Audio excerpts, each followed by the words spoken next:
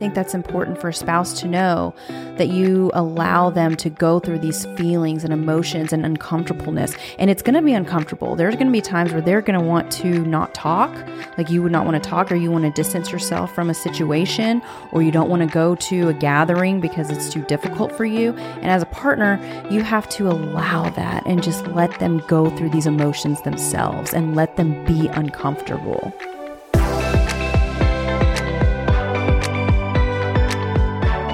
Welcome back to another episode of Till the Wheels Fall Off. I'm Matt. I'm Paige. We're going to do a quick Q&A here. Hopefully. Every so often we go to the community and ask people, what questions do you want to hear? What questions do you have? So we had a really good question asked by an awesome wheelie. Yes. This person asked, how do you get through challenging seasons in life? Mm-hmm. Life events like death, loss of a job, family dynamics, so difficulties within a family, units. How do you deal with these things? Right. I think it's a great question. Yes, a lot of people struggle with this, especially in early sobriety. Yes. And you have experience with some of these things. Yeah, I've dealt with, I'm trying to think of all those. I haven't lost a job yet anyway. No. But I've dealt with lost death. Yeah. Tons and tons of drama. I've had all kinds of stuff come up. Yes. All kinds of stuff. Right. A lot of times spouses will hear things like, well, my dad just passed away. That's why I'm drinking. That's why I fell off. That's why I resulted, or that's why I went to alcohol. I can't find the word right now, but that's why I started drinking. That's why I'm using drugs, because this thing triggered me and I can't get out of it. Because life happened. Because life happened, yeah. Yeah. A lot of people get to that place. And it's not to say that the death of a loved one or death of a family member or whoever it might be isn't an incredibly painful thing. It's very difficult. It's very difficult. And it's not uncommon for people to find unhealthy coping mechanisms. That's a great way to put it. I call it situational alcoholism. Where it's where you'll go through periods of heavy drinking. Right. Like normal people even do this. Like people who aren't alcoholics will go through a period of time where they're self-medicating. Yes. Right. But for alcoholics and addicts, real deal alcoholics and addicts, this is oftentimes a little more than a justification. Mm-hmm. It's oftentimes a little more than an excuse, if you will. Right. To keep these behaviors going. It becomes really easy, and you say it out loud because then people aren't going to question you because like, oh, well, he's dealing with something difficult. And a lot of the partners will even justify it as well. The spouses will say, they're having a really hard time right now, and that's why they were drinking. Yeah.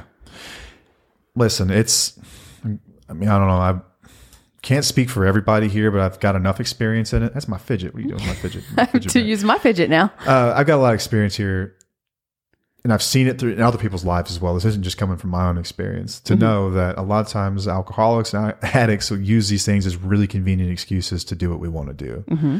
So how do you deal with something like this massive life event, these pivots? How do you deal with the uncomfortable feelings that come along with these life challenges? Okay, so that's really what the question is when you think about it. So addiction is rooted in the natural human tendency to make life more pleasurable and less painful than it actually is. Okay. But it's a very severe version of what everyone feels all the time. Mm-hmm. No one likes to be incredibly sad. No one likes to be incredibly anything, really, unless it's happy.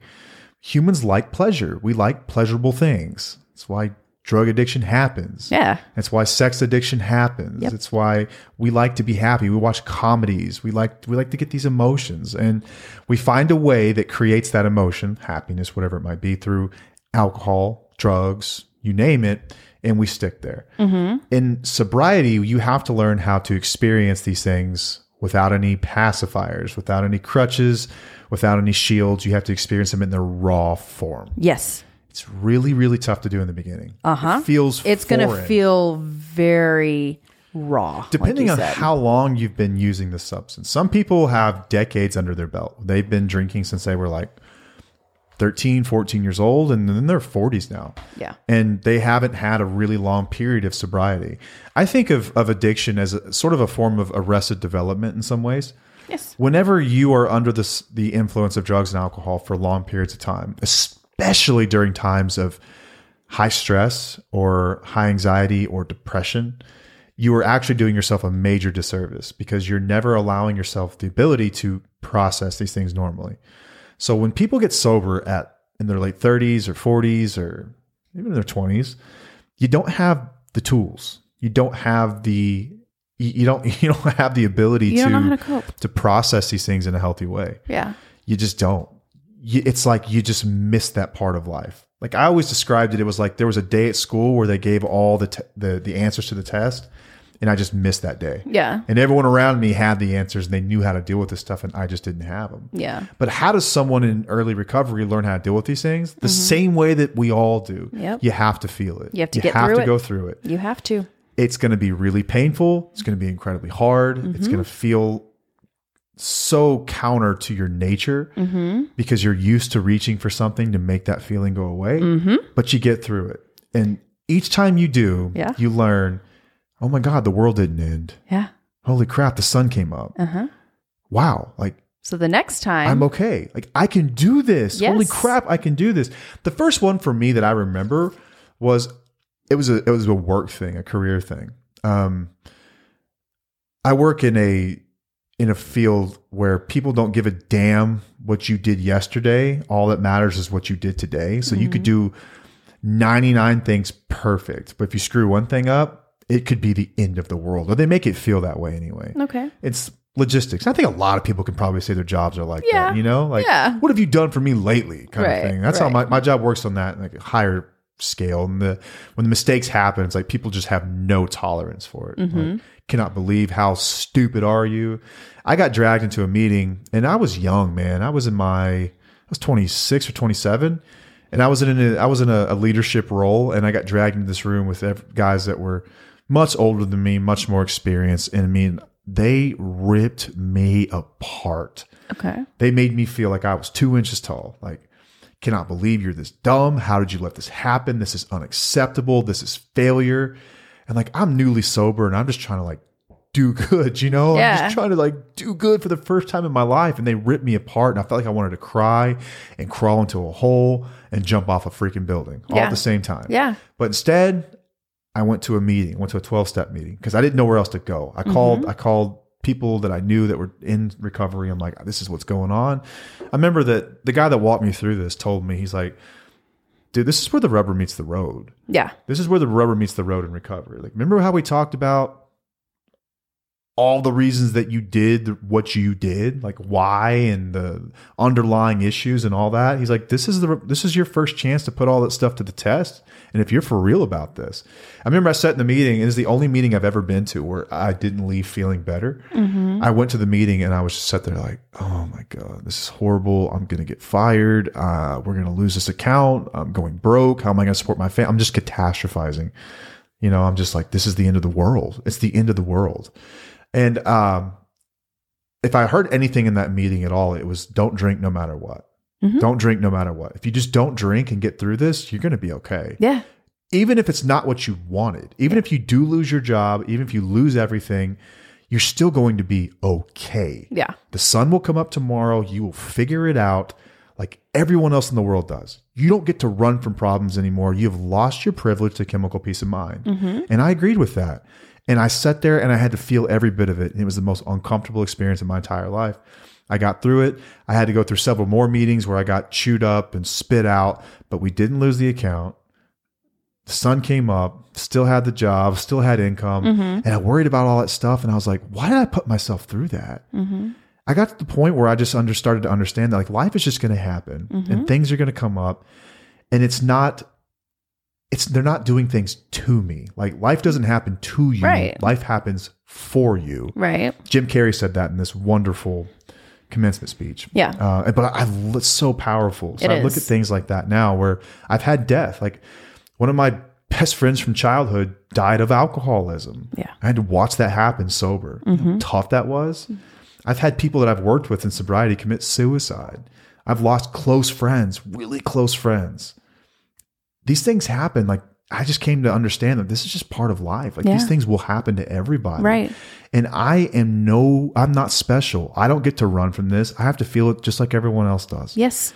And I just had to feel it. In fact, though, it's almost, it's almost tough because some people, like after a funeral, you have a glass of wine, like you deal with that. I didn't get to do that, but I was very comfortable with the fact that like I've had all the wine in the world. I don't need any more. Yeah. I'm good. I need to feel this stuff. Right. I look at it as a challenge now. Like I look at it as a challenge that like I look forward to conquering. Like, what else can you throw at me? What else can I do? Yes. Because most people in the world in some way, shape, or form run, and I don't run from anything. Yeah. I look everything straight in the face and I'm like, bring it. Yeah. Whatever it is, bring it. I'm going to figure it out. And when I do, I know on the other side of that is a new lesson. It's a new tool I can put in my toolbox. It's something else I can use and teach my children. Like, I look forward to it now. Yeah.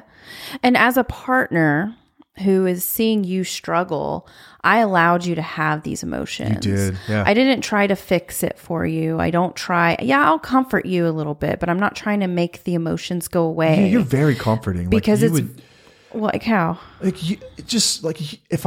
if I'm bawling my eyes out, like you'll come up behind me and just give me a huge hug and just be like, I'm sorry you feel this way. I'm here for you. Yeah. That's all you say though. Right. You don't try to fix it. You don't try to make it go right. You don't try to convince me it's not happening or it's all good. Like, you just let me feel it. Right. And I think that's important for a spouse to know, that you allow them to go through these feelings and emotions and uncomfortableness. And it's going to be uncomfortable. There's going to be times where they're going to want to not talk, like you would not want to talk, or you want to distance yourself from a situation, or you don't want to go to a gathering because it's too difficult for you. And as a partner, you have to allow that and just let them go through these emotions themselves and let them be uncomfortable.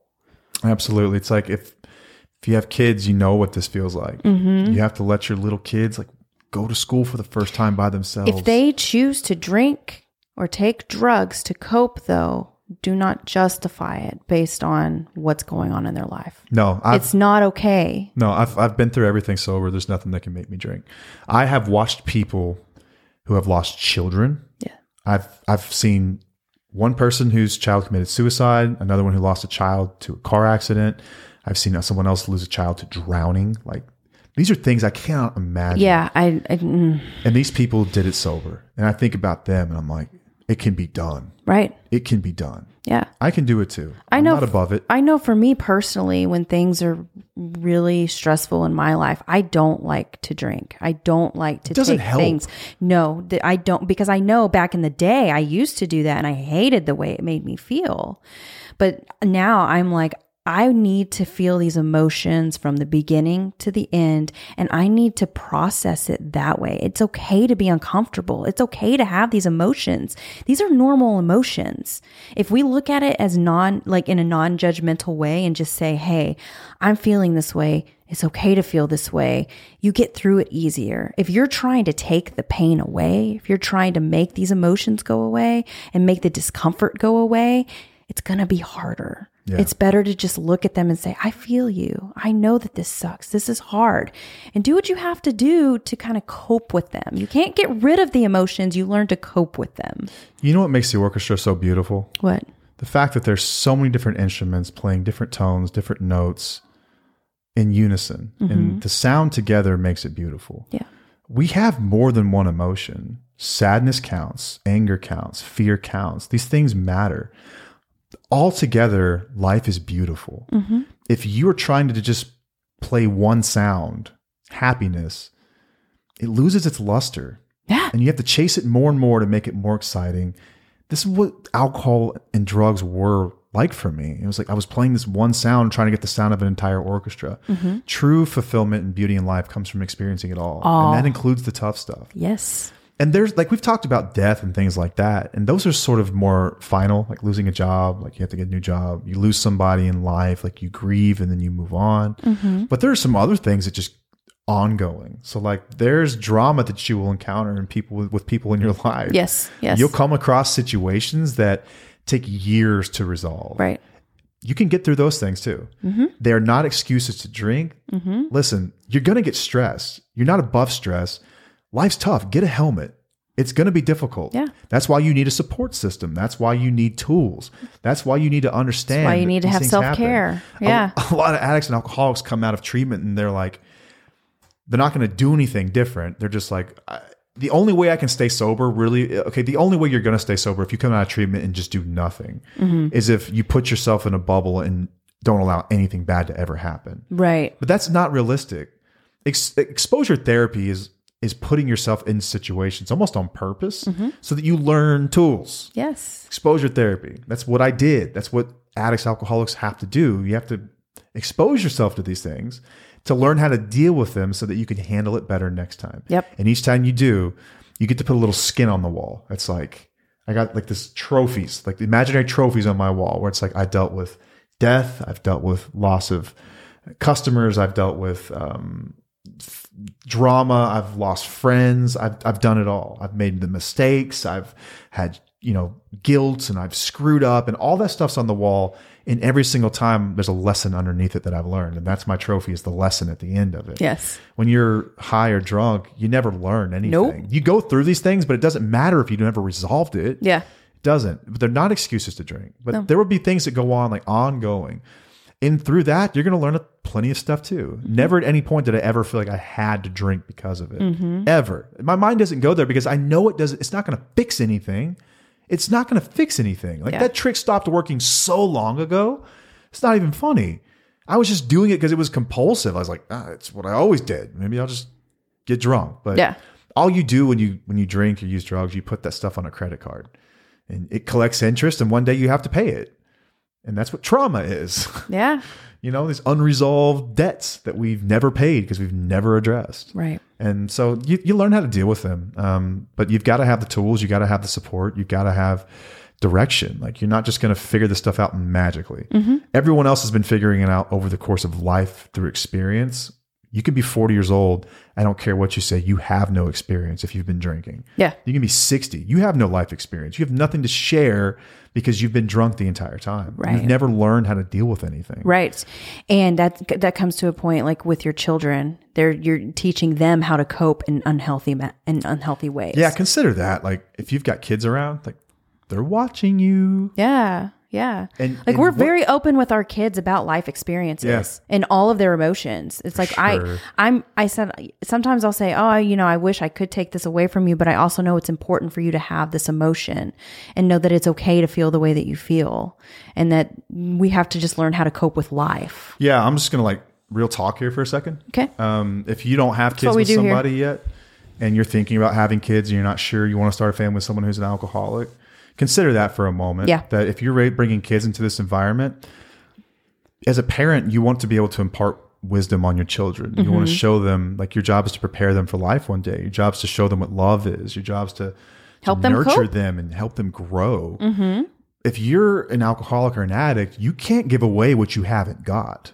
You don't have wisdom. You don't have healthy skills to give away. Yes. If you don't have them to give away, then what you are giving away is trash. You're giving them bad info. You're giving them toxic skills. Right. That's what you're teaching them. Yeah. So consider that for just a moment. Yeah. Just real talk for a second. Yes. Yes. Just had to put that out there. Yeah. But it's hard to break that cycle. But you will learn how to deal with even ongoing drama in life. You'll learn how to deal with this stuff. You will learn more and more every single day that you choose not to put something in your body. It's never an excuse to drink, and there's nothing in the world that can make me drink.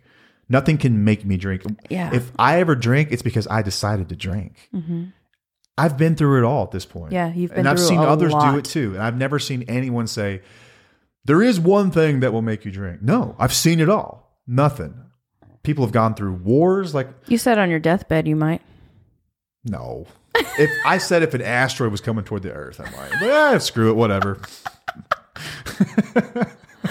But life challenges? No, man, those are really good opportunities to get through what you've learned and use the tools that you've learned. It's a really good opportunity. Look at it as a challenge. Look at it as a challenge, and you get to learn a lesson from it and remember what that lesson was, and then apply it the next time, and you'll learn even more. Yeah. That's how you get through challenging seasons. And I think in marriage too, there are challenging seasons in marriage. There are ups and downs in marriage. Like, whenever you've got little kids, that's not a fun season in marriage. No, that's not a fun season, really. Some people might have a great time in the first 5 years of their lives, but ours, it was not. That was rough, man. It was, It's hard to be close. You can't even talk on the phone to each other because there's a kid. As soon as you get on the phone, you know what the kid does? Oh my God, that used to You used to get so upset about that. It's hard to like connect. It's You're hard like, to I talk. can't talk to you because there's a kid screaming in the background. I need you to listen to me.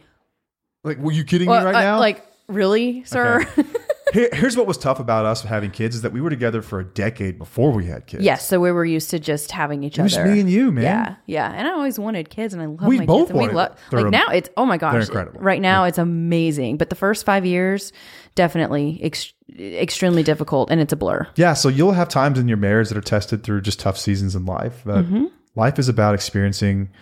It's the orchestra. It's hearing all the sounds. And think about whenever I was going through my anxiety and depression and not being present and not being present with you or the kids or anything. You didn't, choose to pick anything up. And I'm sure that was extremely challenging for you. I didn't choose to use drugs or alcohol. I didn't choose to leave the relationship. I didn't choose to seek comfort with someone else. No, you just, you put up your boundaries and put up my boundaries and like, this is what I will and will not tolerate. So this is a rough season in life, but it's not enough to make me drink. Right.